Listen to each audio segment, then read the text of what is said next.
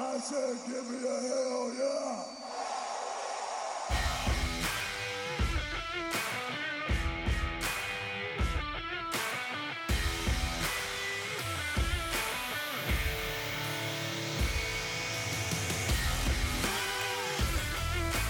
Hi everybody, and welcome to an AEW Championship stealing, a Cardiff crushing, Ted Gable pushing episode of the Brothers of Discussion. We're going to cover everything from Jericho's drunken mishaps to Walter and Tyler Bate having match of the year, nay, match of the century, Oh my God. update you on all the King of the Ring bracket busting outcomes. Matt, another hot week of hot pro wrestling. How the heck are you? I'm doing good, and we're only a week away from Clash of Champions because I was watching NXT just now and realizing we're gonna do our wrap up for NXT UK and AEW All Out today, and then next week we have to do our preview for Clash of Champions. It never ends. And then the week after that, we're gonna be talking NXT on USA. And then a couple weeks after that, we have to build up AEW's first show on TNT. The wrestling wheel in the sky keeps on turning. Actually, that 1 week is going to be huge because it's going to be AEW on TNT, and then SmackDown's going to move to Fox. And you're going to have Undertaker and The Rock and Stone Cold showing up. They're going to go all out with that $1 billion they got to be on Fox. Money. Any hoozles.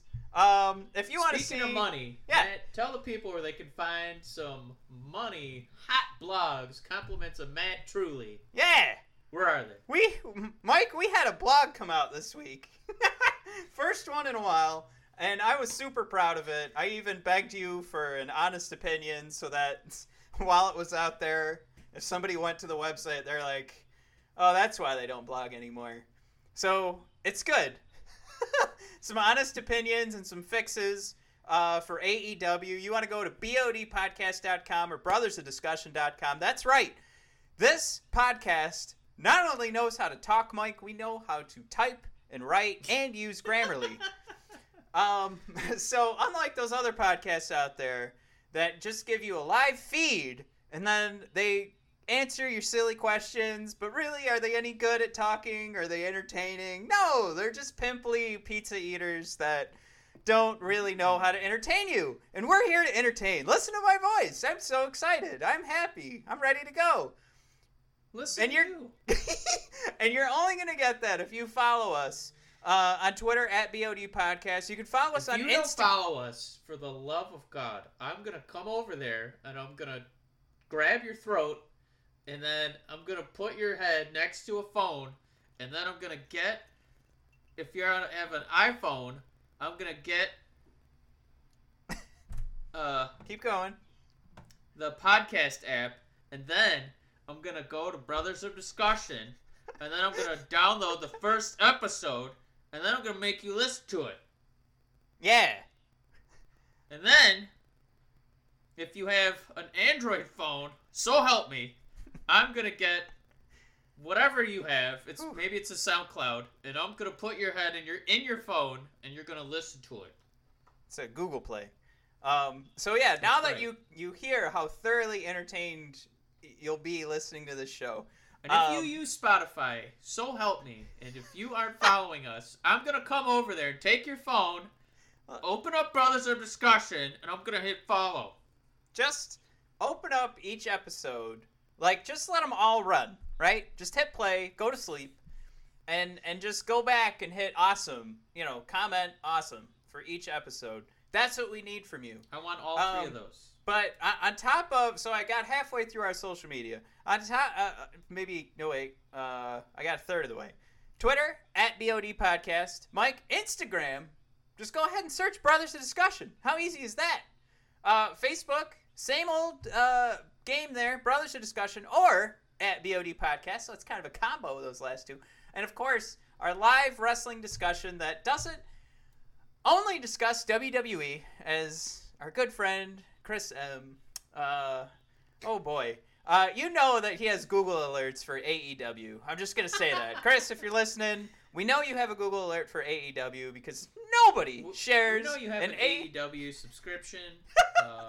Nobody shares an AEW article faster than Chris M. Chris, thanks for keeping us updated on everything AEW. We appreciate it here at Brothers of Discussion. But of course, if you want everything else, if you want all those opinions, be a little bit more entertaining, a little more fast-paced like this voice here, go, again, to bodpodcast.com and brothersofdiscussion.com. It's the hub for everything Brothers of Discussion. And moving forward into the future, just a couple weeks away from our alliance with the Hockey Podcast Network, where the Brothers of Discussion will be talking. Yes, it's going to be a very niche conversation. We'll be talking Detroit Red Wings hockey, not hockey all over. That can be found for Twitter at BOD Hockey, and we'll also be talking hockey on the Instagram. So a lot of pro wrestling memes and GIFs showing up on Instagram. Also, I'm going to flood you with Red Wing conversation. But yeah, all of that, we are super excited. We're going to be growing, and of course, we're 5 episodes away after this one to hitting episode 100, where we hope to give you so much more, including some merch, including going live, and it's all going to be going 5 weeks from now. So enjoy now. Enjoy the small. We're like a small town right now, but we have really exciting plans, man. We're not going to talk about it yet. I know you said small town, but this small town, we're breaking out. All right, we're breaking out of hell. Yeah, like Airborne. Oh yeah. Yeah, go listen to that new Airborne song. It's pretty great. It's called Rattle Your Bones. Mondays are Bone Shaker. Bone Shaker. Yep. Mondays have Monday Night Raw, which is great. Yeah. Wednesdays, they have AEW's weekly program. We don't know what it's called yet. Wednesday night. Nitro. I don't know. In addition to that, there's also going to be NXT Live. In addition to that, what we're going to try to do for you guys is go live Wednesday nights. We're going to try. Yeah, do it. You're not supposed to say it, though. Just in case we doesn't gotta tease it. It's going to happen. We can do it. 5 weeks. All right. We just make it a promise now, and then they're going to hold us to it. We can't back down now. We can't. There's nothing we can do. This is it. All right. We're going live on Well, there Wednesdays. it is, folks. There's the promise. Episode 100 will be live right after AEW. Will there be coverage of SmackDown? I don't know. Who knows? It's going to be on Friday. Who watches wrestling on Fridays? Not me. Woo! Nobody. Mike, that's when movies come out. Yeah, there better be one incredible draft for SmackDown. Like, they better just knock their first, second, third, fourth, and fifth round picks out of the park. I don't know what they're thinking. Matt, let's dive right into the wrestling takes. Yeah, that was only 8 minutes of plugs. That's what podcasts are. Welcome, you know what you were getting into. Welcome to the Brothers Discussion. You know what you're getting into. It's the plug show. We just plug you for the next show. Matt, real quick, they officially, there's going to be a draft in October. A draft. What? We're going to war? We're going to war. No. You and me. Wednesday night war. It's too bad. You're going to war. Go fight for your baby. Pick a side, WWE or AEW. Matt, there's a SmackDown, Raw, maybe NXT draft. Is it November or October? What I've seen is October. That's all I've seen. I haven't seen November. Okay, well, you said November. Did I? I meant October. I meant pre-November. I Okay. meant to say pre-November. Yeah, November Eve, right? Yes, November Eve, the day before November. Also known as September Post.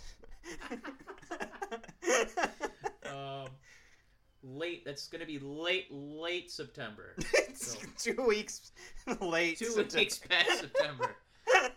Matt, does this move the needle for you? Is there any way that they can get you to not only watch SmackDown, but make it a top priority for the Brothers of Discussion podcast?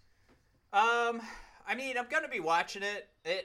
It's just Friday night. It's such a bad night. It's a terrible Cable night. Yeah. I mean, especially with like Disney Plus coming out with all their new shows and the rumors that those are going to be weekly episodic shows. They're not going to be released all at once, and Friday night is going to be the big night so that you're watching Friday, Saturday, and Sunday. Yeah. So, priority may in fact fall, Mike, on a live-action Star Wars show. Huh. Who would have thunk? Who would have thunk? Maybe a live-action Marvel show. I love pro wrestling, Mike. I really do. But a full week of pro wrestling followed by one day of me watching some dramas that are fueled by lightsabers and superpowers is probably going to be on the higher side of that priority list compared to more wrestling. So that is the risk that they run. I'm saying from myself, and I think from the average human being, maybe not the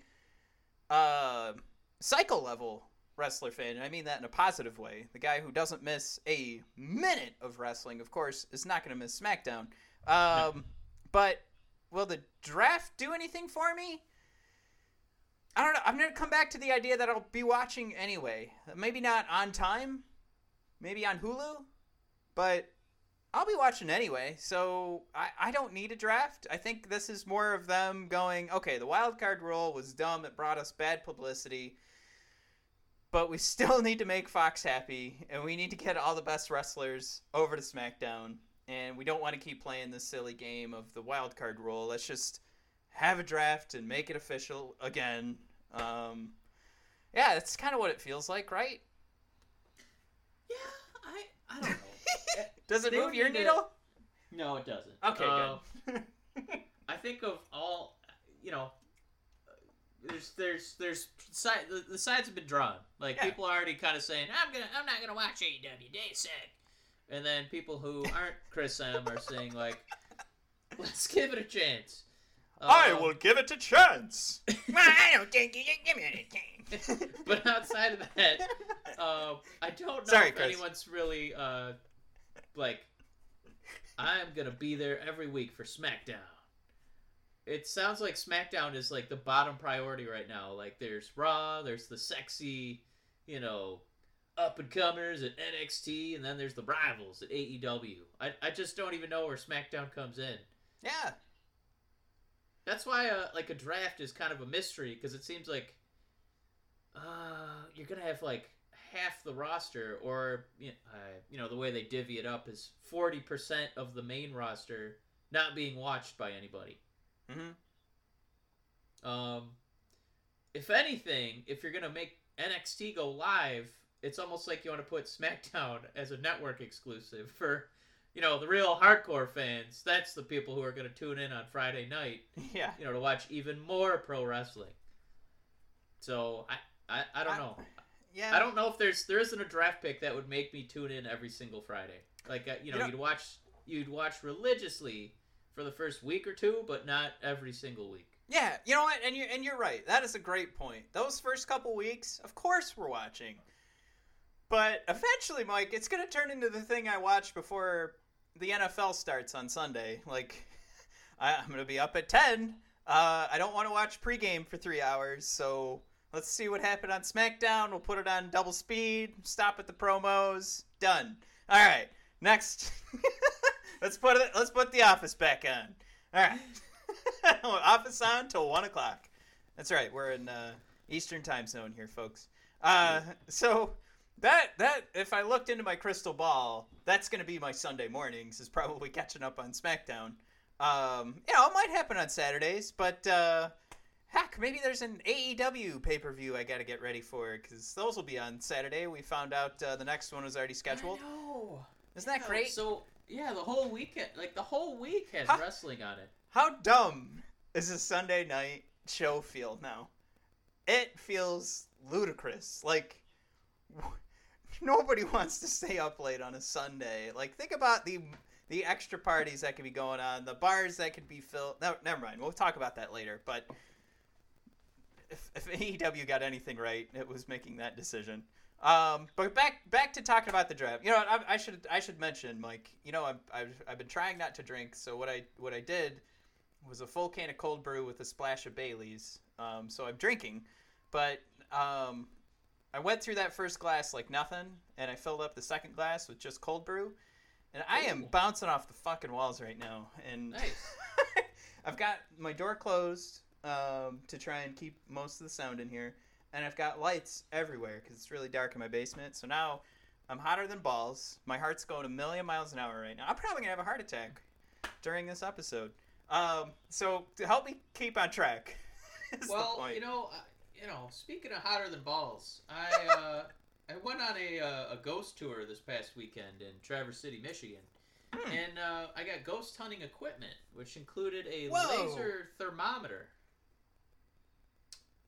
I thought it would be like a Ghostbusters proton pack, but instead it was a laser thermometer, which you can use to find a ghost. So you said hotter than balls, and I just wanted to confirm that balls are hot because I used the laser thermometer on my balls, and they were quite warm.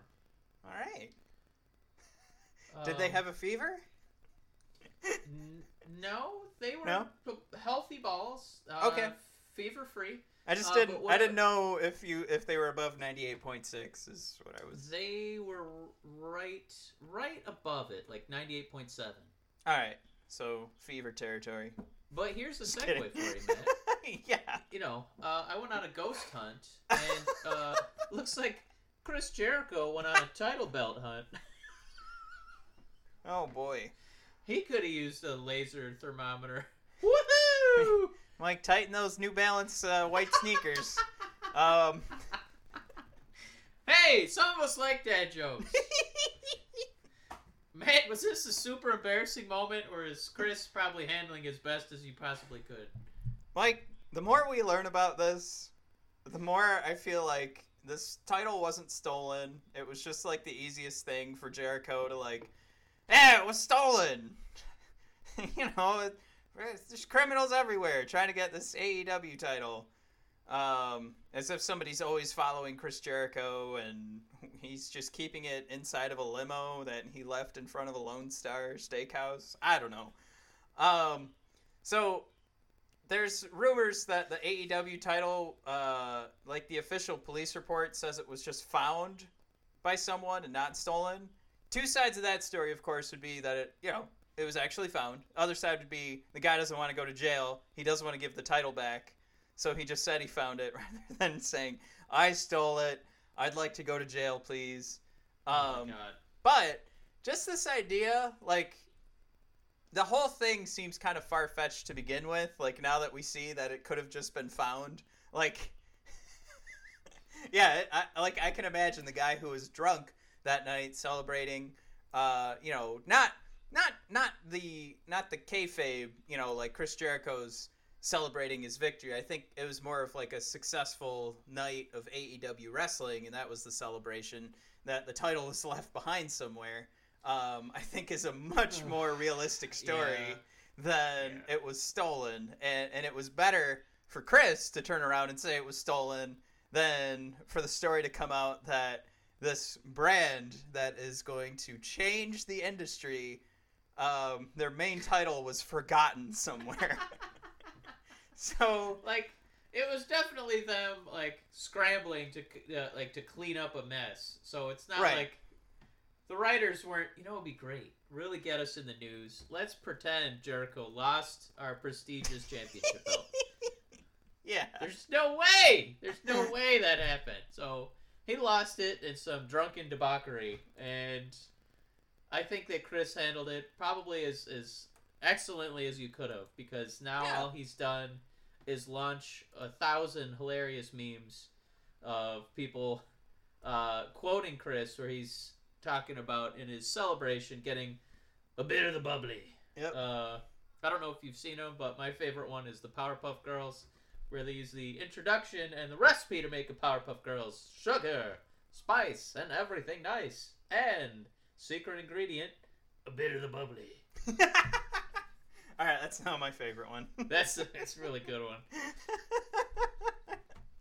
So kudos to Chris for having a major faux pas, and then managing to make it the funniest thing in wrestling for a week. So And You know, if you want yet another reason to put Jericho in every wrestling Hall of Fame, it's probably this. I don't know who else could get away with this. yeah, and we'll go more into AEW and how that show went.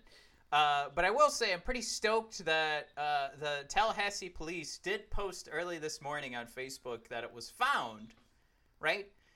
So we know then there's this other rumor about what the official report says about whether or not it was found or stolen kind of thing. But they took down that post this morning on Facebook. Mike, I'm really hopeful that the writers are going to use this as part of a storyline, and we'll get into it later. But with how boring Hangman Page is, let's turn him into a real cowboy outlaw that he tried to steal the title, right? Let's do it. Let's make him a little more interesting. And if it's not Hangman, probably even better. But I like this idea that it's wrapped up into a storyline because this stuff doesn't just happen.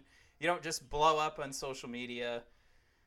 Use all that to your advantage. We're about to might. jump into AEW, but let's do some of these quick hits for WWE because I want to talk about what you just said too. So this King of the Ring tournament is kind of moving along, and huge bracket buster. I think everybody's just totally screwed now because Chad Gable took out Andrade. Gables. I don't think anyone really saw that coming. I think you and I think we were in lockstep where we said that this King of the Ring tournament should take somebody who's a character and teach the world that this person can actually wrestle too. So basically you're elevating a character into a wrestling entity as well. Gable, we knew he could wrestle, but he can't do the other part. Yeah. So, right. Go ahead. Which he, so he got to defeat Andrade. Oh, well, I mean, if I could, I'd like to jump all over Gable. Chad, I don't know if you got to see, but I have a lot of free time. So I was on the WWE website, and they did the post-game interview with Gable. And all he said was, people say a lot of crap. They say I'm short, and it's true, but, I'm other stuff, too. Well, okay. Yeah, no, me too. Well, yeah, I'm other stuff. No, I don't know. I think what's interesting is that for him to fight Andrade has not really ever cut, a promo in English, and he's got Selena Vega backing him up. So right. I think it's kind of interesting to see this passing of the torch with, like a guy getting a push. Like, hey, how about maybe give Chad somebody to speak for him? Like, it's helped elevate Andrade. Why can't we give Gable, that kind of opportunity instead of making him go out there and be like, yeah, people say I'm short, and I'm short. But I won today, so. Yeah. No, that was the whole promo. I'm short, but I won. I mean, what happened on social media was kind of funny to watch because everybody jumped on the Gable train.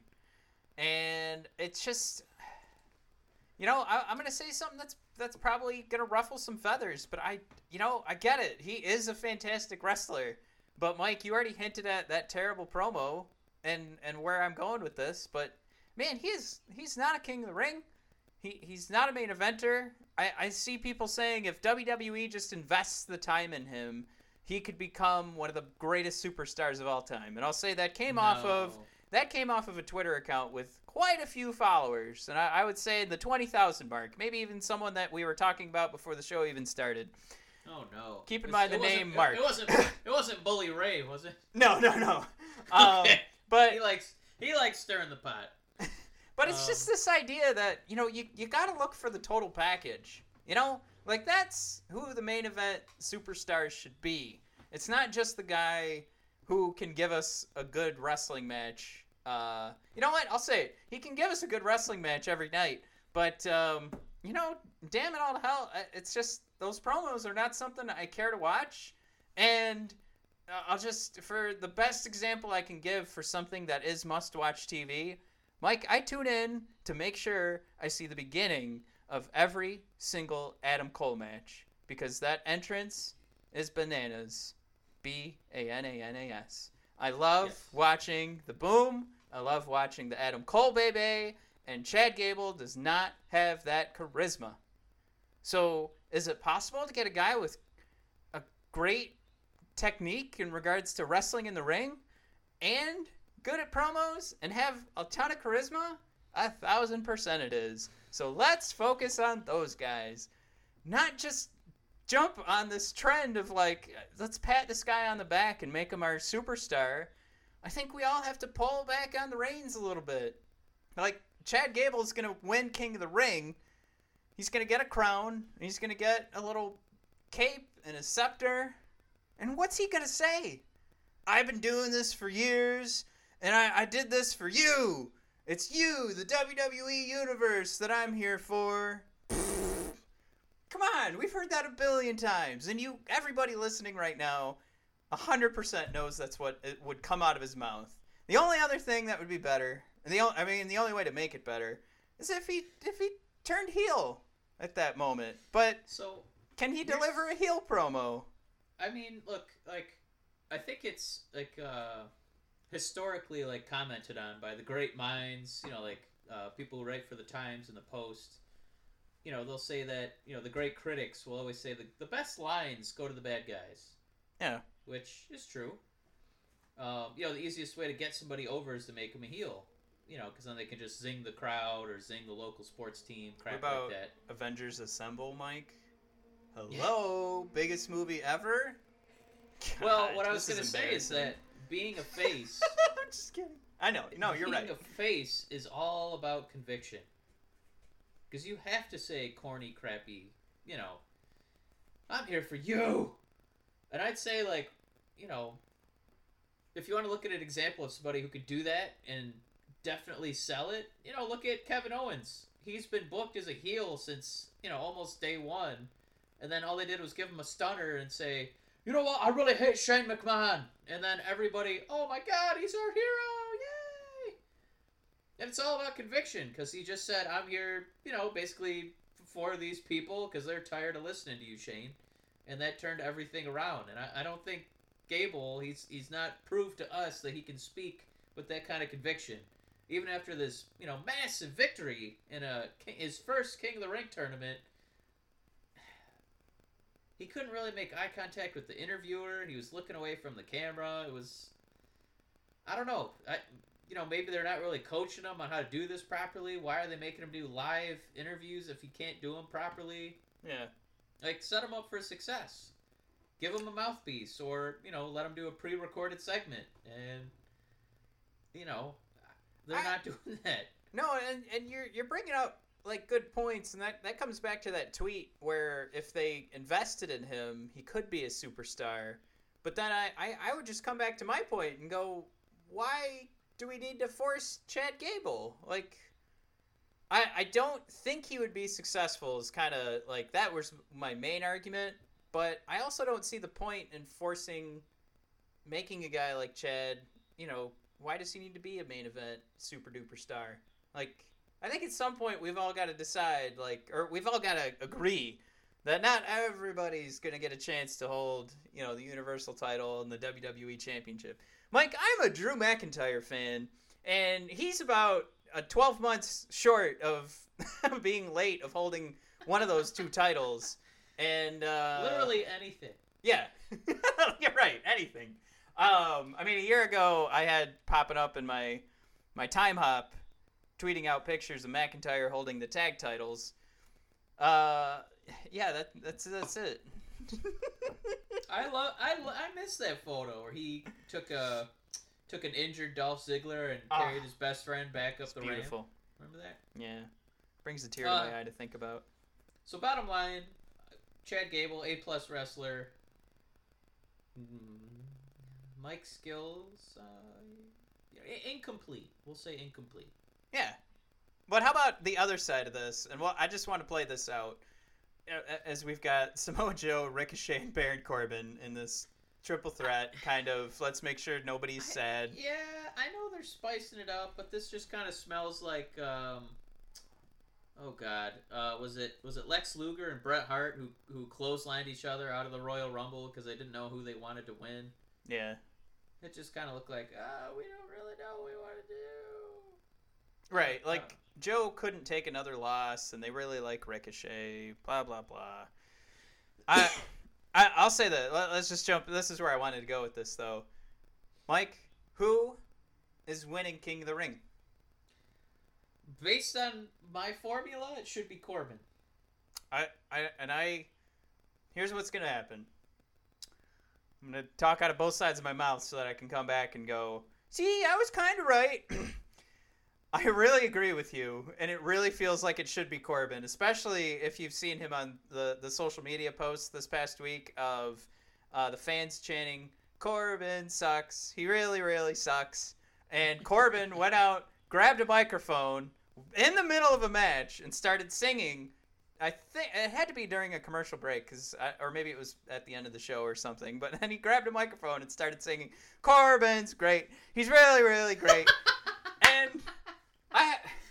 if you can't appreciate like the cojones it takes to do that, because they obviously didn't know the fans were going to chant that, so Corbin improv'd.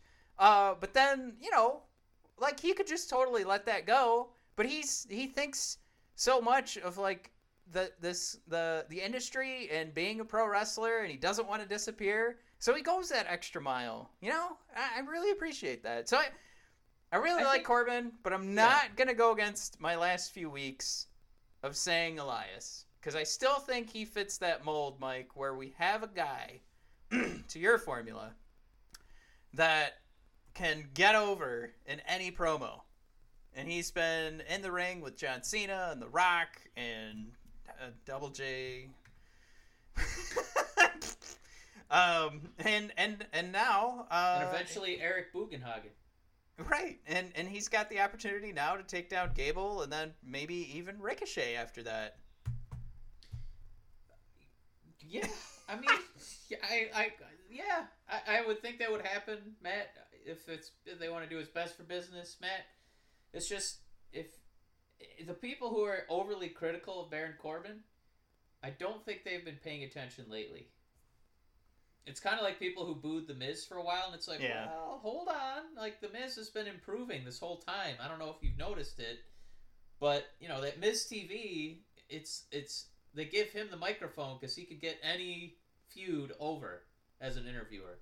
And I think Corbin, just hearing his voice, he has that Will Ferrell in Step Brothers, where it's just like, I hate his voice. So... like I think he's aware of that, and he kind of uses it to get even more heat. You know what I mean? Yeah. No. He's an accomplished villain at this point. I think he knows what he's doing, and he knows how to make you grind your molars. And I totally agree. I think he has come into his own. I think he's becoming Baron Corbin. I will defend that that Deep Six move, till my death. I think it's a cool move. Matt, as far as new moves that are kind of, helping to turn the tides of a wrestling show, it's Eric Rowan. Oh my God! I wanted to talk about this because I don't know how much time we can dedicate to it, but Big Red, the Big Sequoia himself, we knew he was gonna, throw some offense at Roman Reigns, but Matt, he attacked Daniel Bryan. Yeah, poor Daniel. Poor Daniel. I think what's interesting for me is that if Rowan had just fought if Rowan had fought Roman, I keep trying to read it, and it looks like the same name back to back. It looks like his TV microphone, actually. But I think Rowan versus Roman, it's kind of everybody leaves the match at the same level of heat. But I think Rowan turning on Daniel Bryan is maybe one of the few human beings on Earth who could make Rowan really turn into a monster heel, because we always have this deep-rooted love for our little underdog. No, you're right. If there's a match coming up or something like that, he could destroy little Daniel, and he'd be doing his job, helping build up the roster, which is definitely something they're going to need with the show going to Fox. And they can't just hope that Stone Cold's going to be there every Friday. For sure. I liked it. It was it made me think what a waste these last 4 weeks have been with this story, but at least it was something I didn't see coming a couple weeks ago. I wasn't in my head going, oh, this is going to turn into Rowan, taking out Daniel Bryan. Nobody thought that, right? Not like that. I mean, this is turning into like the X-Files with like, double turns, and we got, doppelgangers. I mean, it's very close to being like an episode of Vampire Diaries or something with these like supernatural Rowan who can clone himself into another man. Right. And I think it's just so like fascinating that a year ago you couldn't help but think, why is it Daniel Bryan in the main event picture? Why is Roman just always in the main event picture? And it feels like both of these guys have a somewhat interesting, or at least objectively unique storyline. Yeah. And they're nowhere near a championship feud. So I think just credit to somebody like Daniel Bryan to help get a crazy story like this over. I won't 1,000% agree, because I'm going to come back to the last 4 weeks feel like, what the fuck were we doing? And talk about, let's go back 6 weeks and Daniel Bryan saying he had a big announcement to make, and nothing panning out there. That was a little weird.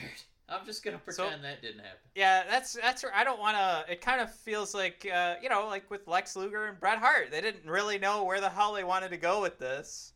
So I'm applauding the end here where Rowan is going solo, but to get there, oh my God, there wasn't like a road. This was more like a waterfall with like 3 waterfalls down the way, and you were hoping you were holding your breath long enough before your head came above the surface. So fortunately, they landed the 3 waterfalls, right? Their heads back above water, and I think they're grasping the shore. But Jesus, then you go back and you're like, why did you jump in the river when you knew there were 3 waterfalls coming up? And it's just like, I mean, that's what it feels like right now. And I'm really in love with that analogy. I'm kind of patting myself on the back right now with my mind. I don't know. I think you're right that it did seem like, well, what are we doing here? But it kind of feels like they're getting past that waterfall, Matt. That they're kind of finding some sort of direction. Yeah. And it feels like the best possible scenario for all 3 guys, because we can make Roman be a face, but not rub him in our faces with every single title match. Daniel Bryan has an underdog feud where he'd have to fight the Sequoia again, away from the main event, so we can have other people do it. And Rowan, he could use some victories. He could use some comeuppance, right? So yeah. And he's not just going to get jobbed out to Roman as Daniel Bryan's crony. He's kind of going his own way. So it seems like a good way to keep Roman on TV, good way to keep Daniel Bryan on the microphone, and a good way to get Rowan over as his own entity. So it kind of seems like we're building 3 guys here. I like where we're going. I think the most fascinating build this week, Matt, was a wrestler who she's got a championship, but I don't think that she's really had a storyline for you to really sink your teeth into, because she's kind of had some floundering feuds. But well, I just want to throw out real quick, with the Rowan thing. The best thing to happen out of all this was today Bray Wyatt tweeting, "Come home, baby boy." Oh, I forgot to mention that. Yeah, that's a good point too. Glad you threw that in there. But I just want to talk about Bayley for a minute. I don't know if this counts as her doing a heel turn, but she, if you missed, one of the 9 hours of professional wrestling that gets produced every week. Yeah, you're forgiven. Sasha Banks was going to attack Becky Lynch with a steel chair. Bayley ran in to make the save, we thought. And then she took the chair from her best friend and just started mashing Becky on the back. It was a pretty shocking visual, because we're so used to Bayley getting booked as the squeaky clean babyface, and now she's using chair shots to beat up our beloved The Man. Matt, your initial thoughts. Do you think that this is more about Bayley supporting her friend, or is this a direction we've never seen Bayley, venture into? Is she gonna go heel a little bit? I think we're seeing a little bit of both. I know that answer sucks, but this is definitely going to lead into that moment where Charlotte and Becky, who have been butting heads for so long, will come together and be a tag team with a common enemy. Yep. Yeah, they'll go against Sasha and Bayley, and I gotta say, it's gonna eat up a lot of the best parts of the women's division in regards to booking matches for the next couple pay-per-views. But I'm all for it because eventually you got to figure you're building up this hatred, but then these four ladies are going to run into a common enemy because we might have a with our conversation going into NXT, we might be seeing Shayna Baszler losing her title soon. That all being said, I think, going back to your question, it has to be a bit of both. And most of it, maybe 60-40, is Bayley siding with Sasha. I mean, they were tag champs together. And I just kind of like that idea because Sasha didn't really do anything wrong to Bayley, right? Right. And if you well, let's think about all the times we have complained about story writing and they forget about things that have just happened months ago. I mean, Sasha and Bayley went through team building exercises and consulted a relationship advisor or counselor, and and then they became tag team champions out of it. So that wouldn't all just disappear, right? And it's not like they haven't been talking to each other. We can't assume that they've just ghosted each other. And we have seen their Instagram accounts, so we know that's not true. So I kind of like it makes sense, right? I love what the writers are doing. I don't know if this is another thing where we give Heyman and Bischoff credit as the directors, but if you were to, pose a question, how are we going to kind of, keep the women's division fresh? We want to kind of promote the four horsewomen. What ideas would you give? I don't think a lot of us would have said, I'm going to turn Bayley heel and I'm going to make Charlotte a face. I think that would be one of the last things people would expect because of, WWE precedent, what characters are comfortable doing. And I think we kind of give Charlotte and Bayley kind of expected crowd reactions. Like when you see Bayley kind of give that polite applause, like she goes out there, she in a way does the job of you're gonna be that, baby kissing baby face. And Charlotte, we know you're gonna be a little condescending because you can kind of deserve to be. You're probably the strongest woman in the division. You're the biggest woman in the division. You've won the title more than any other person. Your dad is Ric fucking Flair. Yeah. I just so it makes sense for you to be a heel because you're allowed. You can be cocky and get away with it. So I like the idea that the writers had to go up to Charlotte and say that, and like her looking down on them. Well, you kind of deserve it,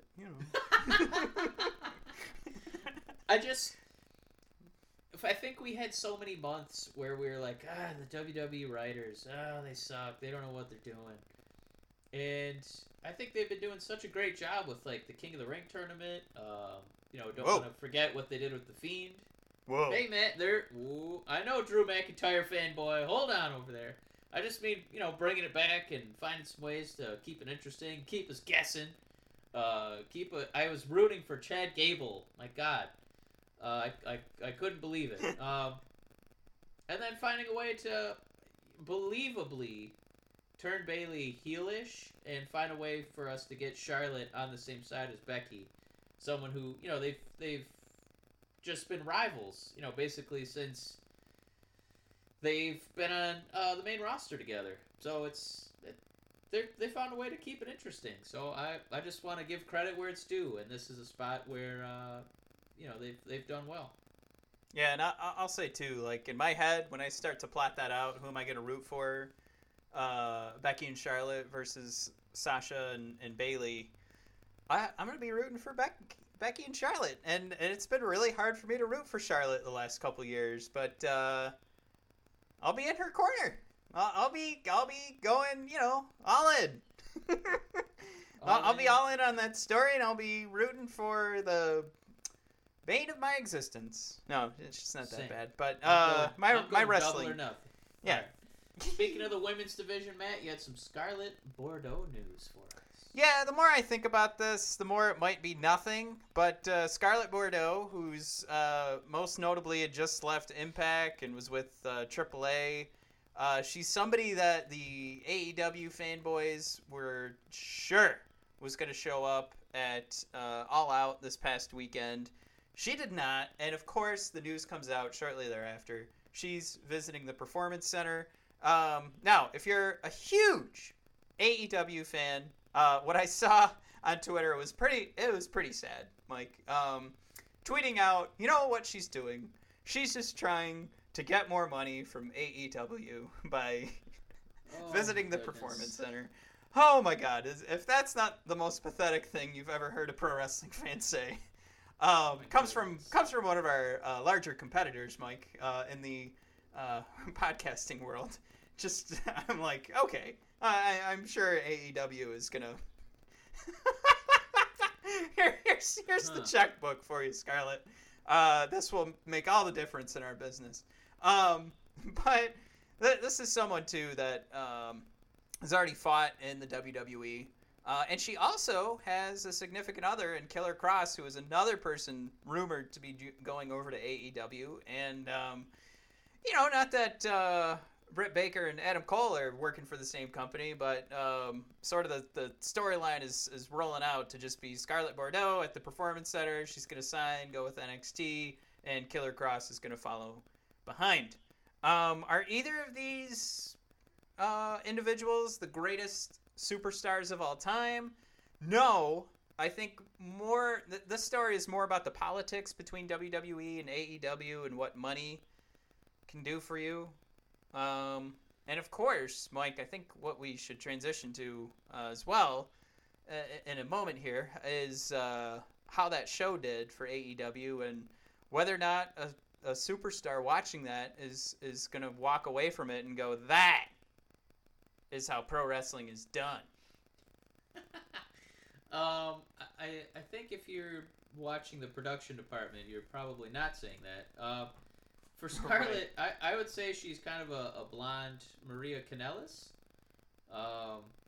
Kind of in how she carries herself is she likes having the drama around her, and I think she's really good at that.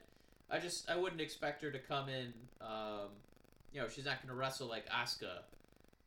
She's not going to wrestle, like Shayna Baszler. She's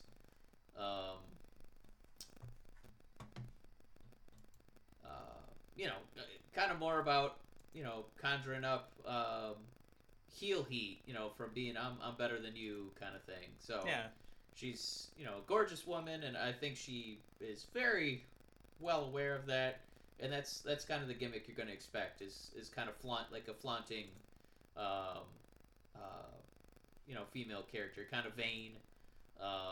And I think she's going to be known more for her mic work than coming in like Becky Lynch or something like that. Yeah, so, no, you're right.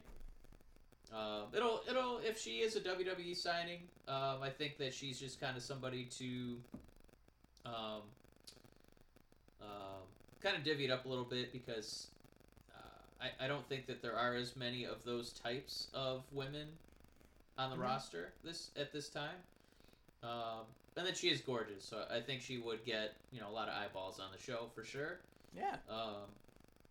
And if they do get signed by WWE, that's another kind of sand through the fingertips of AEW, where those pocketbooks at WWE are kind of hard to compete with.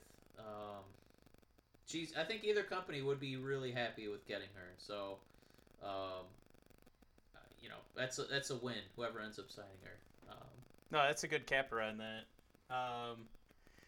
Okay, so how do you want to do this conversation? Because we had a huge weekend. I guess a huge Saturday. I thought what I wanted to do was ask you what you thought the better show was. Then we'll talk about it, and we'll come back and see if we have the same feelings. Well, I think if you're gonna look and say which show is better, there's three entities, right? What kind of vocal performances did I get to listen to? As far as commentary goes, the music. What kind of wrestling actually took place? It is a wrestling show, so we want to know what kind of physical competition there was. And if you're spending money on a product, I think the production value is a equally important part of that equation. AEW failed again in that regard. Yep. I think that you could either call it a draw or give the win to NXT UK for wrestling performance, and then for the audio. I mean, it is great to hear JR, but he is past his prime. Mike, listening to that whole show, he didn't know half the guys. He gets he was turning mistakes into well, hell, I don't know. Or he's new to me. Why don't you tell him? Why don't you tell me in the audience who this guy is? And it's no, man. You do your fucking homework and be JR if you're gonna get paid to be JR. I'm sorry. I think that's the long and short of how that conversation has to go with, there's a lot of people giving him a pass because he's JR, but I mean, come on. The hard time we give Michael Cole, we gotta give a hard time to JR because that was bad. Yeah, I mean, and I think that it's incredible how WWE keeps producing these people, because Nigel McGuinness, and I'm really starting to like Vic Joseph even more. He's so good at being the straight man, where he's just kind of painting the picture, accurately announcing which move is being performed, and he really knows how to get out of the way of what's happening in the ring. His timing is really strong. He knows how to talk either before or after a move is occurring, to not steal the spotlight, sometimes like a Corey Graves can do. He's guilty of saying things like, I called it, I knew it, I said it, and I know Vic has a different job, but I don't feel that, that kind of, you wince a little bit, listening to that, where I don't feel that way listening to Nigel and Vic. So I feel like NXT UK kind of won in that regard as well on Saturday. So you could arguably say, in all three facets, they did a better job. Yeah, and I want to come back to what you were talking about, paying $60 for All Out. Mike, I mean, the bang for your buck here, if you're spending $9.99 this month for the network, in 2 weeks you're getting Clash of Champions for that same $9.99. So this is how we have to have this conversation. I mean, I think you have to go NXT UK also for utilizing let's go, the theme I always love coming back to is utilizing your assets and not overextending yourself and using them properly. So what did they do to fill out the card to make sure that the fans were getting enough? You bring in Cesaro. It's not just this mishmash of guys that are local wrestlers or indie wrestlers that are available that night, which I'm sorry to say, if we're watching the ladies 21 blackjack, whatever the thing's called. Another battle royal. That was bad. That was clumsy. There were people tweeting right after that ignore the fact that there's people getting kicked at the wrong time and falling over at the wrong time and almost breaking their neck. And they just forgive it because it's AEW. But honestly, Mike, that match was dangerous as fuck. And it's not, we can talk about that, but I just want to bring that up for a moment to just come back to what NXT UK did. And I brought it up in my blog on bodpodcast.com, that NXT UK and NXT do it right where they know what the stories they've built are. They know how big their rosters are. So do they give you a 12-match card? No, it's pretty consistent, Mike. We get like 4 or 5 matches, if not less sometimes. Yeah. You know what's interesting about that, too? Like, AEW has to have a smaller roster. They don't have the budget. They're not able to call Cesaro off the bench, to come in and, pinch hit for one night. So it's just interesting that they don't have a small card where, like, the stakes for each match would be higher because there's fewer people. You know what I mean? So instead, they get everybody out there, and then there's, like, no stakes involved. Instead of, man, this is a huge match. Like, if he can win this, he's basically one match away from being the number 1 contender.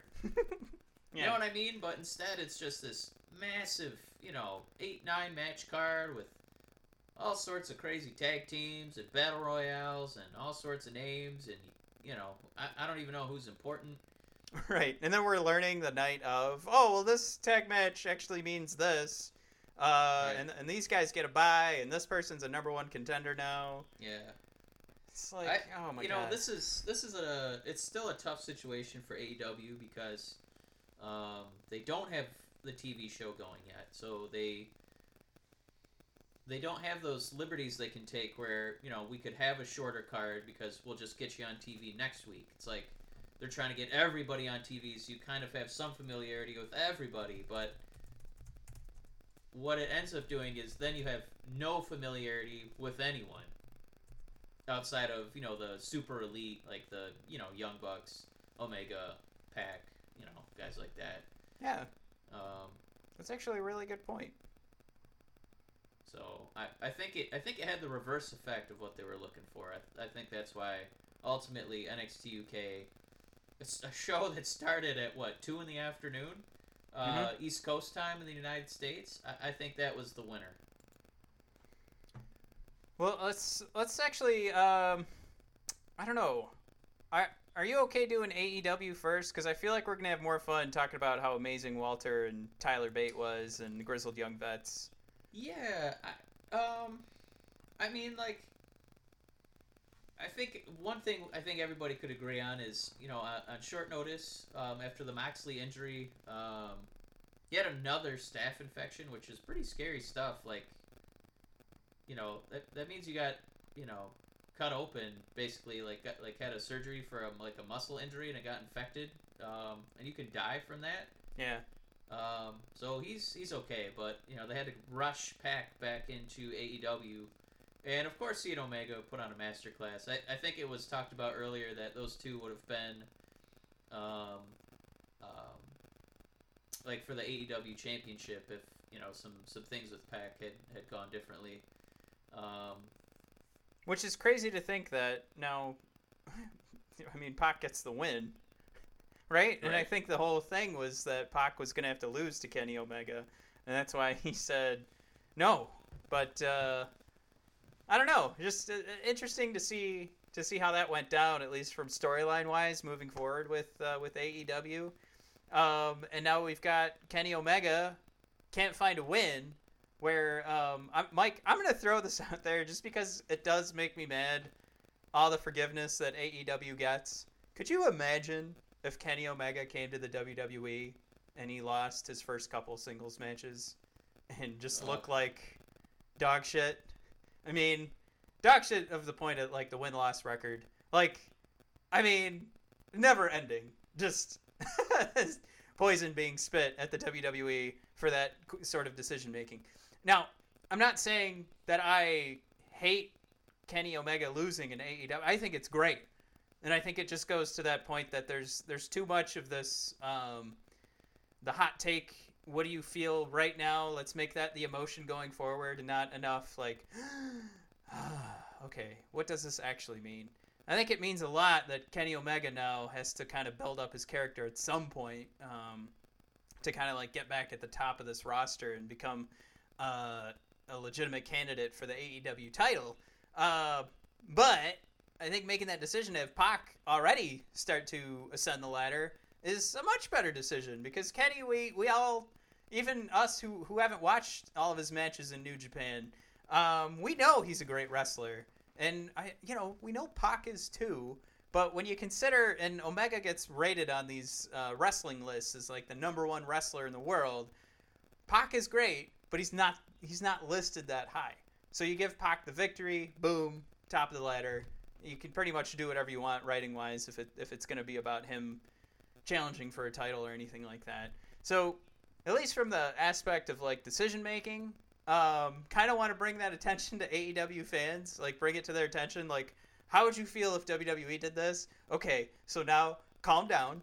But on the flip side, good choice. Have Pac win. I really liked it. That actually, going back to watching Double or Nothing, and I think we both had like that excited feeling at the end of the show. Unfortunately, this was the only match that did it for me this night for All Out. But I did have that feeling, and it got me really excited, and I went, oh my god, this is when pro wrestling's doing it right. The right guy won. The match was amazing. There's some great facial work, great story throughout the match. It was just that did it for me. Boom. Well, I think with Double or Nothing, I think they did a better job of kind of getting the stories out. Because right now you have to really be tuned into YouTube. That's about the only way that you can progress storylines right now for AEW. So I think you and I are at a crossroads, Cody. Another New Balance joke for you. Where I want to see it actually develop. I like what I've seen on the YouTube channel. I think that's one area where, my God, they do have production value on YouTube. I don't know why they can't translate it to the show that we're spending money on. But if they could, I think that it would be a much more fulfilling program. It would be easier for you and I to sell it to people who are on the fence about watching AEW at all. Mm-hmm. Because I still can't... I don't understand how they are in these production meetings and the commentators have the notes and the wrestlers rehearse and the cameramen are just not prepared for spots. At all. I don't... It's unbelievable. Like, the first pay-per-view, okay. The second pay-per-view... Right, it was free, give them a pass, yeah. But come on, man. It's like, what the hell are we paying for here? Yeah. I can't believe that WWE are just that much of, these experts with the camera. Yeah, and it's the guys in the booth too that are selecting which camera to go to, because they did get those shots of like Darby Allin doing that jump from the top rope with that barrel. Yeah. But to think, I don't even know where he's jumping to because of the cut. So yeah, they got the jump. But what was production thinking where it was like, all right, we got cut now. And then you just see him jumping from the top rope. And it's like, what the hell?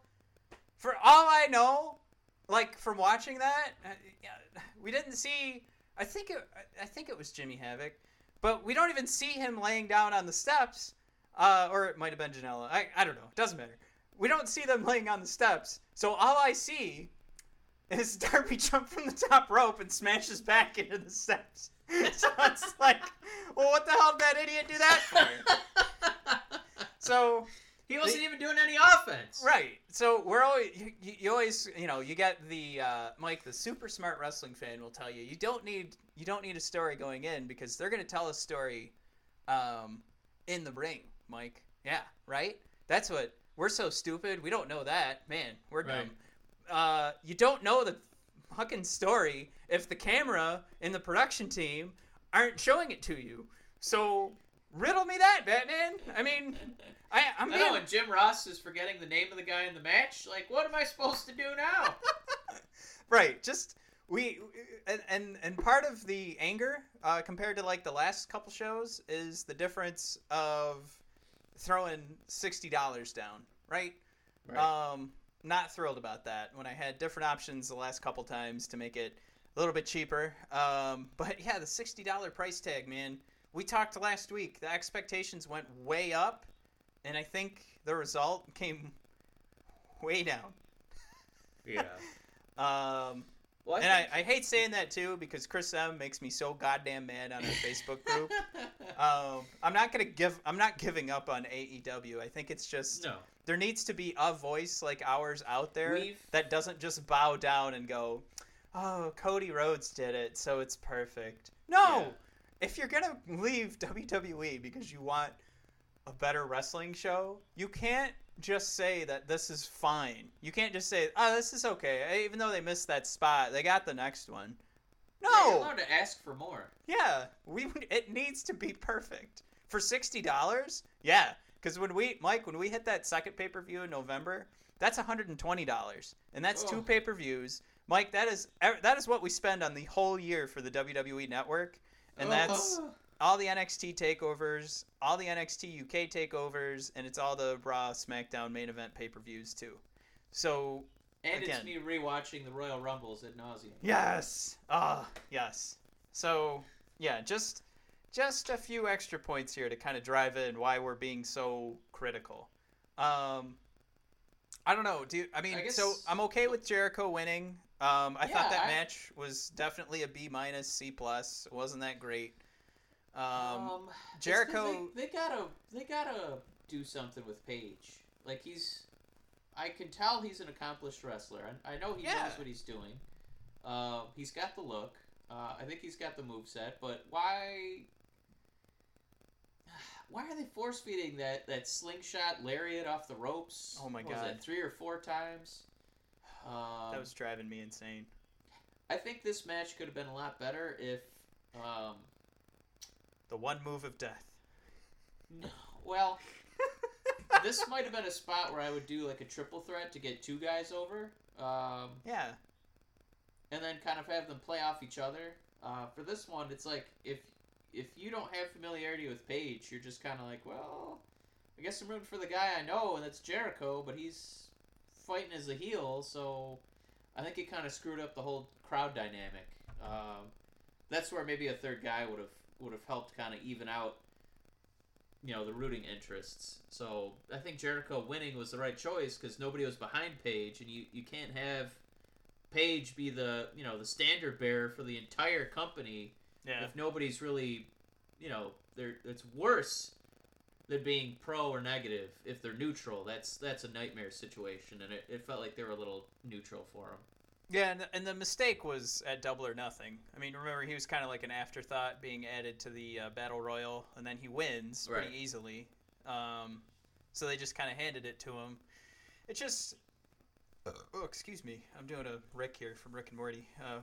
Talking through my burps. Yeah, so it's just that was the mistake, right? All the way back then. That's when it all started. But... you put yourself in that position. Jericho is the right choice for this match. Jericho, Mike, was not the right choice for the company. I just... I can't... I don't know. Where do we want to go here? Okay. Why don't we...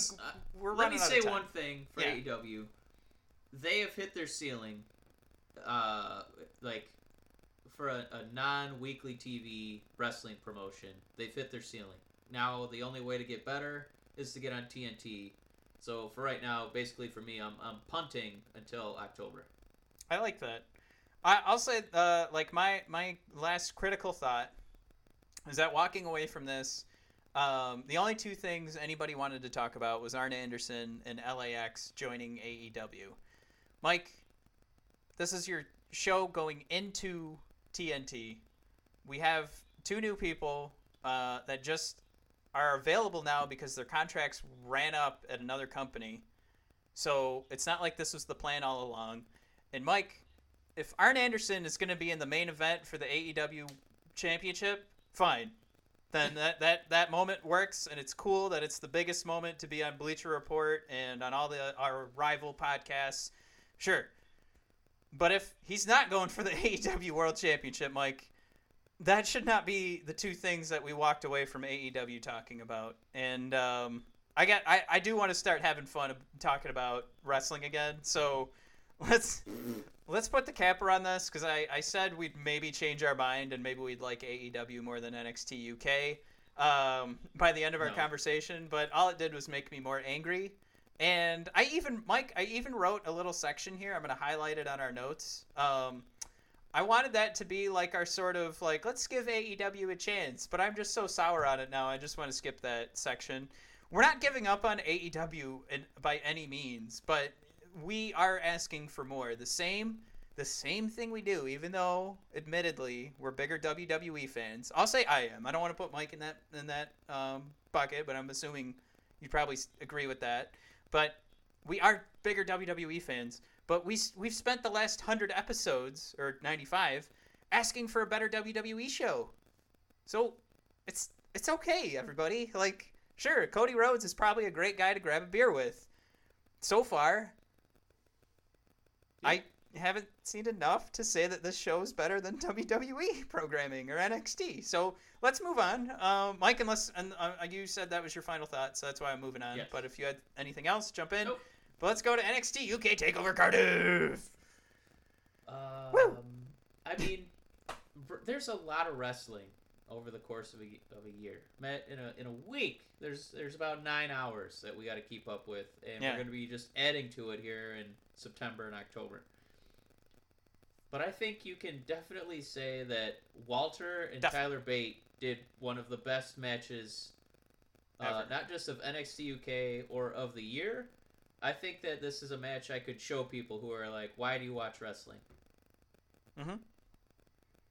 No, that's not a long list. I mean, I put it up there with, like Undertaker Mankind match at, the Hell in a Cell. Mm-hmm. Like Stone Cold and Brett. Maybe like a spectacle like The Rock and Hulk Hogan, but to just see like a real, or another one, Undertaker and Shawn Michaels. But I think that this match was kind of like that with the massive underdog and little tiny Bate. Yeah, what did they say he was? I think they said he was like 175 pounds for that match. 5'7". Yeah, versus Walter, who's pushing 300 pounds, and he's like 6'3", 6'4". And they just told a wonderful 40-minute wrestling story of Bate trying to overcome this Goliath, and what was so great about it was it didn't require him just using chops or some ridiculous high-flying maneuvers. He got to lean on his real life big strong boy strength and just do things I've never seen a man that size do to a man of Walter's size. It was almost like watching Rey Mysterio in like WCW versus NWO Revenge, where he could powerbomb Andre the Giant. Like, yeah. But it was real. Like, we were watching Tyler Bate do things we haven't seen since Nintendo 64. I learned that, the biggest takeaway for me is that when you hashtag Big Strong Boy, it's spelled like fuckboy, so it's B-O-I. Oh, yeah. B-O-I. Yeah. Yep, so I fucked up there on Twitter. Nobody was seeing Matt's Big Strong Boy tweets. But no, I think what's funny too is on social media the immediate conversation was Bate versus AJ Styles, Bate versus Daniel Bryan, Walter versus Brock Lesnar. Nay, Michael, I want to see Tyler Bate versus Brock Lesnar. Holy shit, would that be fucking amazing? To see Brock Lesnar in the ring laughing at little tiny Tyler Bate, and to see, God, pure strength. I mean, if we're going to talk pound for pound, we always do for Cesaro, the strongest man in the company. Somebody's got him beat. I mean, look at it this way. One of my favorite spots in WWE right now is when Heavy Machinery, like Tucky, will have somebody in a hanging suplex, like hanging vertical suplex, and he'll tag in Otis, and he'll just pass the body to him. Yeah. How cool could it be if Otis was doing that, and he could pass the person over to Bate? There wouldn't even be a hiccup. There wouldn't be like a muscle spasm. It would just be that like smooth, just doot doot. Like now I'm holding him. I mean, yeah. Like I don't know how to lot that. of, like, it'd be amazing. So like I can't talk about Tyler Bate enough in this match. Like it wasn't just that he did power moves, because if you think about like classic power moves, like WrestleMania 3 with Hogan body slamming Andre the Giant, that took some momentum from Andre the Giant to get the spin going and then the drop. Yeah. But Bate has that real strength where he can get you hanging, and you're just hanging there dead weight, and then he'll still lift you up over his head. Among the many spots, the overhead power bombs, body slams. He did have a traditional body slam, suplex. Gosh, I forgot the one I was going to mention now. He had a hanging German suplex where Walter just lifted his legs and he was just kind of dangling, at Bate's will, until Bate decided it was time to German him up over his own head. It was incredible, and the only way that those moves really have impact, is if he has a great dance partner, and I think that's what Walter did. For a big, non-traditional, as far as WWE signees go, body type. I mean, we're looking at, we haven't seen a guy who's shaped like this, I don't know, maybe since JBL. Where he's, kind of a vicious attacker, but he's not worried so much about like a chiseled, 2% body fat kind of physique. I think that Tyler, you wanted him to really conquer this monster because he was so vicious. And you saw the burst blood vessels on Tyler's chest every time one of his knife edge chops landed. I mean, it was basically he was bleeding from the chest. Like that's how strong Walter works. And Matt, I think I don't know how many times in our lifetime we're gonna see a crowd as engaged as we did for that match on that night. Well, I mean, I've got one. Please share.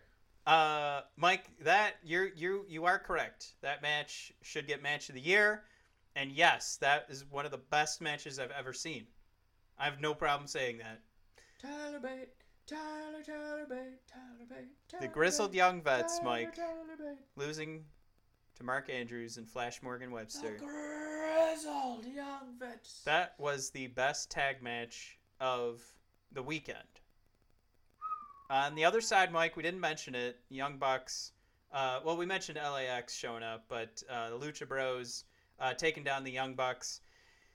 Mike, that match is maybe something where I'm starting to see like some of the complaints about the Young Bucks. Because we're admitted, we haven't watched every single Young Bucks match.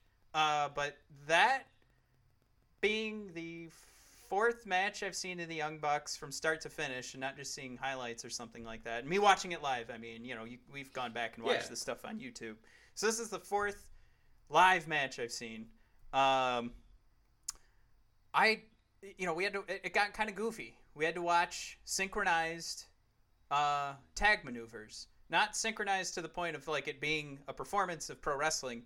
It's two opponents who are deciding to not fight each other and put their partner in danger. Where I feel like you're forgetting that the title's on the line, you're forgetting that you care for your tag partner, and you're really just going out to do a spot rather than, you know what I mean? Like all the things we've heard from Jim Cornette. I know he's an old fogey. I'm just saying that notion, and we're supposed to say that this is more believable pro wrestling from AEW.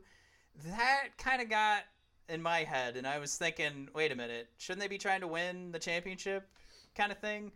And we turned around, and the other thing we had to compare it to this weekend was the Grizzled Young Vets and then Mark Andrews and Flash Morgan Webster. I mean, it wasn't just a great match, and you saw the Grizzled Young Vets want to win that match so bad.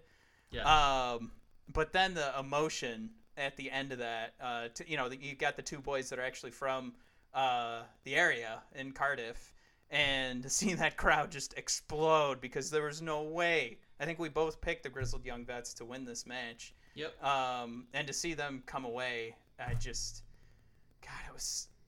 it was so much fun to watch. I easily, again, I'll just state it again. That was the best tag match. And you can't forget Gallus.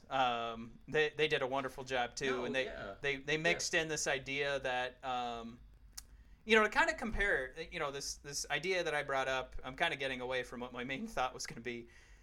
The idea that the Young Bucks and Lucha Bros got kind of goofy, and then to think that the Grizzled Young Vets lost because they were actually strategizing. They tried to take out Gallus, and then when they go for the pin, then you've got a high flying move from Mark Andrews to break up the pin, and then Flash Morgan Webster actually makes the pin after that. I know I'm not explaining it properly, but it just brought in this idea of the sportsmanship and doing, trying to make the right decision to win, and they made the wrong decision, and that's what actually lost the titles. Not just this goofy, let's see how many times we can fly off the ladder and break tables. And I'll admit, Mike, we've been fighting against the Jim Cornette notions, but shit, that was it right there, my man. Like, why aren't they trying to win? That's what I want to see. Yeah, you and I are pretty new to the Young Bucks game.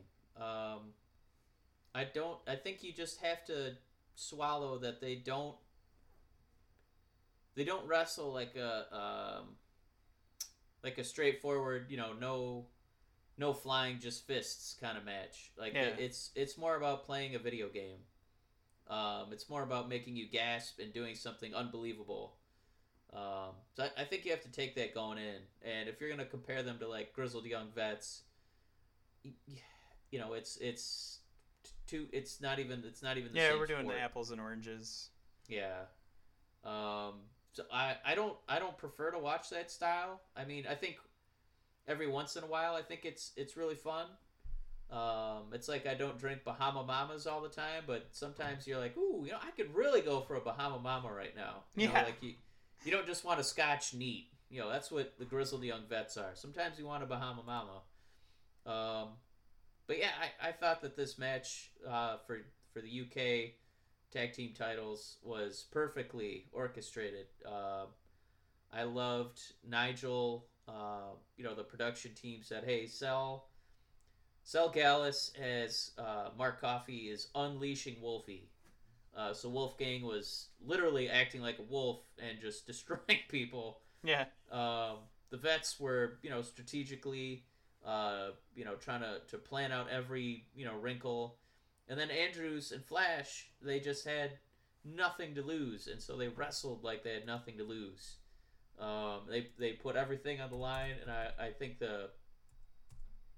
Andrews has had his matches at like we potentially could have seen him at Royal Rumble when they had the World at War tournament. He had the same thing for like WrestleMania opening matches. I think this was the first time I've seen a crowd like really, really get behind Mark. And I think it's because of what he did offensively in this match, where he just with his his hair was on fire. That's how he got to wrestle. So I mean, to compare like a three-way tag match versus basically a ladders match in AEW, I think more risks felt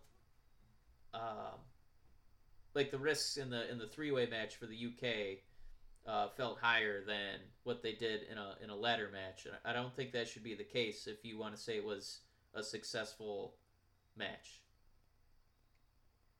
I agree with that. I think we're just coming back to that idea that we want more. Yeah. I will say for the UK, one match that definitely surprised me was Toni Storm dropping the belt to Kaylee Ray. Yeah. I don't hate Kaylee Ray. I didn't think that she was like good enough to be the person who knocks off Toni Storm. I mean, we got Piper, we got Rhea, we got Jazzy, we got Ginny. We got Tegan Knox coming back. It's a massive roster of like people who could believably hold the championship. And Kaylee Ray, I think she's a good heel, but I didn't think she was at this point yet. So the only thing I could think is maybe she's going to be a transitionary champion, to kind of move it on to like a Piper, somebody like that. Yeah, I think what had to be done with we see Rhea Ripley coming over to NXT. They have to build up the women's division for NXT UK. You can't just have Toni taking down everybody and then what do you have? And the last thing I think you and I want is to see a face Piper versus a face Toni Storm. But now we've got the story of Toni, who's kind of losing confidence in herself, and she's got to get that back. So I think there's still room for this feud to continue, and after that, maybe Toni can go on to do something else. And you're right, Kaylee Ray would be good to face some of these other faces that are on the UK roster. So I like afterwards, I went, okay, that's why they did that. I definitely liked the surprise of it because I went into this match thinking it was easily Toni's, and I like the excitement level wasn't super high. But that's when wrestling's at its best, is when they kind of remind you, we can have fun with this. Let's do something different. It's obviously not even close to that, like what I'm going to compare it to that level of shock. Like Lesnar pinning Undertaker at WrestleMania, but right, like the Ray win didn't mean as much to me because I was kind of like, oh, Toni's gonna kick out, and then she didn't kick out. It's like, oh. The other thing I know we want to touch on is Cesaro, and this guy's really grown on me. Is the Ilya Dragunov? Yeah, well, yeah. If he didn't grow on you this weekend, oh my god. The guy is just like a living 28 days later zombie come to life, who can also like do high flying wrestling. Yep. He's really fun to watch. He's just oozing charisma. When he's slapping the ramp on his way up, I always think there's probably some sort of dent, and the next guy coming up after him probably trips on that dent. But it was a great showcase for Cesaro. Just another reminder of what an amazing talent he is, that basically the 50th guy off the bench can throw an A+ like that for WWE. Yeah, he's definitely a company man. I think Cesaro's the kind of guy that WWE needs to make sure is a part of this team, part of this NXT team long after his career's over. This guy gets pro wrestling. He understands what to do for these guys, even when he's winning. And he's not necessarily, getting the guy over just from a victory. But I think we saw Dragunov is going to be fine in regards to these matches. It's not something where Cesaro, you think about, you have like the superstar lose in those kind of matches. Maybe the guy coming up isn't that polished, and that's why they're actually getting the victory. I mean, you just walked away from this, and now you can't wait for the next Dragunov match, right? Like this was perfect booking. Perfect use of Cesaro, and we even talked about like what are we going to do here with Cesaro, and it got the attention of Lin-Manuel Miranda, which I was really like I tweeted out. I was like, oh my god, if Lin-Manuel likes this, I felt famous. I was like, when this just because he's watching the same thing I'm watching, I feel as like sophisticated as the guy who made Hamilton. Yeah, what's cool about Dragunov, too, is he's lost, like, a couple matches in a row, and it doesn't feel like it matters. Like, it's just like, I don't care, I want to see more of them. Like, they're, some little quibble happened and he lost. Like, yeah. I just want to see more of this man's career. So, just another great booking decision here. The other match, Dave Mastiff versus Joe Coffey, was fine. I had fun with it. It was fun. I'm not going to rewatch it at any time in my life. We got to see Gallus get a victory here eventually, so yeah. that worked. All right, well, Well, let's throw out just real quick NXT tonight because we waited for this match so that we could throw it into the show. Just real quick. We'll do this. We did have Roddy Strong interrupting Velveteen Dream, so it does look like Roddy's going to be taking the North American title from Velveteen pretty soon here. So that Undisputed Era will be draped in gold. Probably I'm guessing it'll be that first episode of NXT on USA. Yep. And because or the reason that'll be happening is because Adam Cole also defeated Jordan Miles tonight. Just a great match. Jordan really showed, he's got a lot going on in the ring. Saw a promo though, midway through the NXT show. Didn't do a lot for me. Him and Keith Lee walking into the ring, kind of a vanilla, dry toast promo. He's gonna show us all who he really is. It was a bizarre showcase because I like you said, it was a vanilla promo, and then in the ring, I don't feel like he got a lot of his signature offense in. Right, but I think so. The way I saw that match is he was able to show us like what he can be, and just like even though his suplexes weren't as impressive as seeing Tyler Bate throw Walter around the ring, right. I think it's just good to see that we have a guy that can mix in some strength and some speed, some agility there. Just something so we can keep getting excited about, this roster expanding, and we don't go into like, this is going to be a 2-hour show now on USA. Are we going to hate that middle hour and only be excited for the half hour bookending it? I don't want to feel that way. So this is how I feel like NXT has been doing it since day one, is having the more established guys kind of, the same thing with Cesaro and Dragunov. I think I'm more impressed with Dragunov than I am with Jordan Miles, but at least from the sense of like doing the job and making it, believable. And I never really questioned if Adam Cole was going to lose, like where I thought Tyler Bate had a chance to beat Walter. But, I just, for what it was a Wednesday night, get to see an NXT Championship match. I think Jordan Miles had a good show, again, in the ring.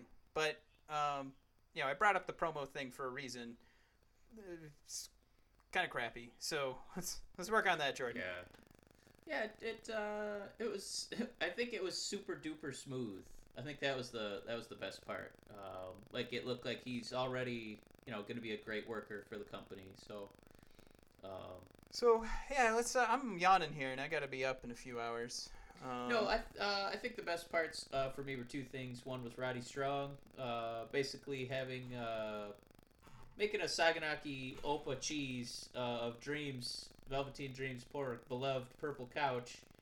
So I'm pumped to see really that. I did. I pumped that joke on Twitter, Facebook. Now it's on the pod. Oh boy. The other thing I really liked was Breezango. Now they have a brand new song that sounds really cool. I don't know if you heard it, but it's like a fat disco beat. It sounds really cool instead of doing that weird hybrid, half your song, half my song. No, now they just have their own song. This is funny, I really liked Chase Parker and Matt Martell's entrance. Oh, really? I really liked that song. I thought it was really cool, and I thought it was cool enough that they might get the win over Breezango. Oh, no! Yeah, they were building them up as they were walking to the ring. They've been wrestling together for years, and they actually had a song that had like some effort put behind it, but I was wrong. But Breezango, I like their song too, but I really like the Parker Martell song. Oh my god. We do like to always make mention of this before we go into the sunset. Rest in peace to Tainara Kanchi, because they took her last name away. Oh, Ladies and gentlemen, right. Tainara. Actually, I tweeted at her and I said, "I'll miss your last name," and she gave us a pity favorite. So thank you for that favorite, Tainara. Aww. Matt, we're past an hour and a half. Yeah, it's our longest show in a while. How do we say goodbye? I think it's time to say goodbye. Yep. Remember to find us at BOD Podcast on Twitter. Brothers of Discussion on Instagram. Same thing with the Facebook and the Facebook group. You can find through Brothers of Discussion as well. Go to bodpodcast.com, brothersofdiscussion.com to find the hub for all things Brothers of Discussion. Of course, I wrote a blog reviewing AEW and all the problems that they need to fix. And hopefully this means that we'll start getting out some regular content. But what our main bag is this podcast. So go find us on Spotify and iTunes, or Apple Podcasts, Google Play. Subscribe, rate, and review. If you can do that for us, hopefully we'll be having a big old boost before episode 100, where we'd like to go live for you guys. And the best way for us to build this show is if you can do us that favor and just rate and review us wherever you're listening. So, thanks everybody. Thanks for checking us out, and keep on listening. We've got 5 more episodes, still 100, or I guess 4, and then we're on 100. So it's 4, and then there's... So this one's you done. You get it. You Yeah. get it. We're almost done. All right, You know thanks why? everybody. Guess we're coming.